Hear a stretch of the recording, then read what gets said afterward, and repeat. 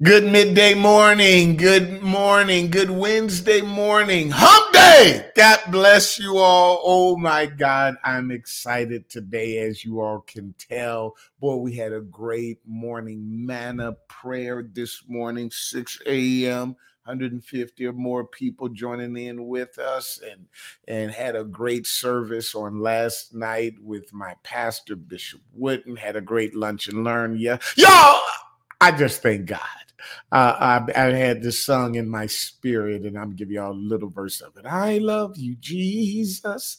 I worship and adore you. Just want to tell you, Lord, I love you more than anything. What kind of podcast is that? Okay, stop, Pastor Will.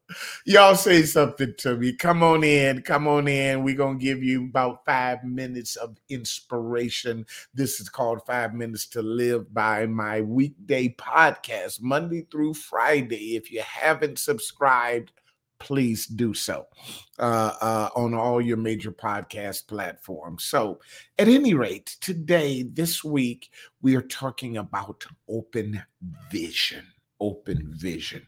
The Bible says that in the time of Samuel, there was no open vision, that the word was pressure was rare.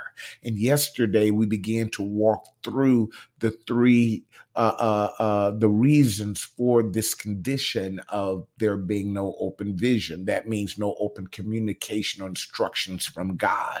Hallelujah. See, and you know, I talked about this and I said, you know, anytime there's a communications problem, either somebody's not speaking or somebody's not listening.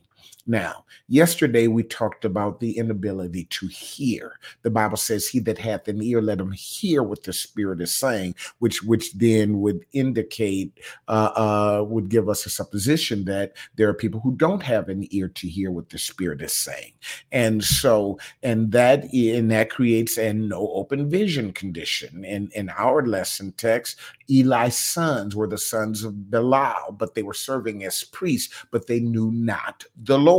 As a result, they couldn't hear God. And there was two conditions that they were struggling with that prevented them from hearing God. It was greed and immorality. They was messing with the money and they was messing with the women. Preachers to this day still getting the same problem. They either start messing with the money or they start messing with the women. And these days they may even be messing with the men. But I digress. The problem is that immorality and greed will get in your ability to hear God and create a condition that I call spiritual deafness, because as priests, whether or not you're the priest of the people or the priest of your temple, your job is to go to God on behalf of those that God has put in charge of you as the priest, to come back from God with the word as the prophet. But when you're spiritually deaf, you don't have anything. There is no open vision. Well, today we want to look at the other condition that creates no open vision, and that is an inability to understand. See, just because you can hear God don't mean that you understand God. And if you are a babe in Christ, you don't understand, which was Samuel's problem. The two his peers, the two sons of Eli, they just was deaf. Them ninjas couldn't hear nothing.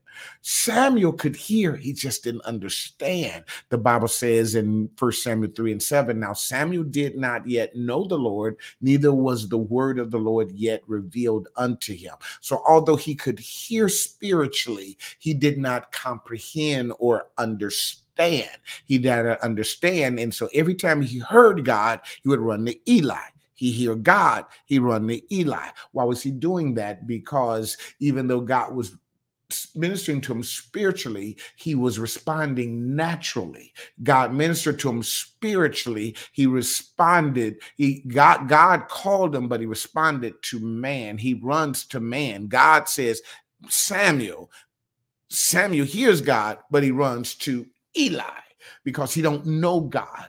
And so when you are a babe in Christ, you will respond to a spiritual calling naturally, carnally, or emotionally. Paul said that in 1 Corinthians, the 3rd chapter, the 1st verse. And brethren, I could not speak unto you as unto spiritual, but as unto carnal, even as unto babes in Christ.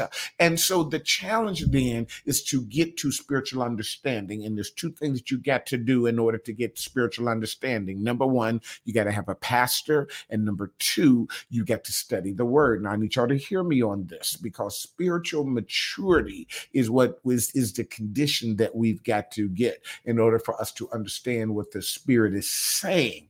Hallelujah. So that we don't operate out of our emotions or out of our carnality or out of our physicalness, but we operate spiritually. God is a spirit, and they that worship him must worship him in spirit and in truth. So in Jeremiah's time, God says, I will give you pastors after my own heart. And the role of your pastors who have my heart, not the hirelings who are messing with the money and messing with the women. Y'all gonna work with a brother in this place?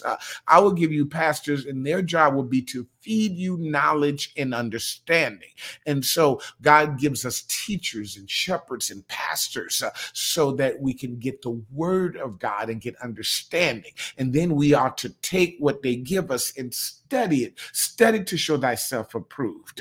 And so now we begin to walk in maturity. Sometimes you got to go through things. The Bible says, count it all joy when you fall into diverse temptations, knowing this, that the trying of your faith worketh patience, but let patience have her perfect work. Perfect means to perfect. That means to make mature, to operate in maturity. When God says, mark the perfect man, he's telling you to listen and get word and instructions from that person who's already mature. And that's why our pastors and our bishops should not be novice, because they're not mature.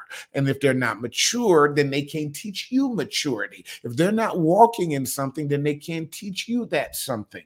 And so this is why we must have understanding. And so as I close today, and my time is up, and I hope that you all are being blessed by this. And if so, please share it. Please comment. Please say something if you're watching me live.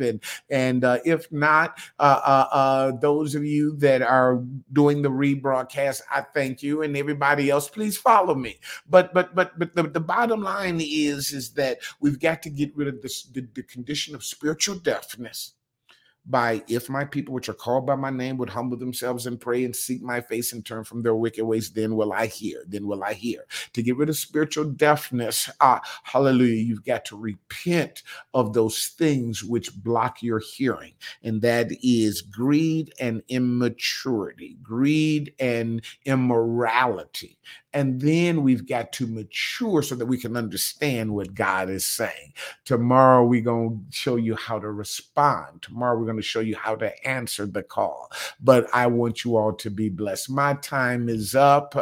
But remember this. Don't just live life. Live a victorious life and have an amazing day. Y'all be blessed.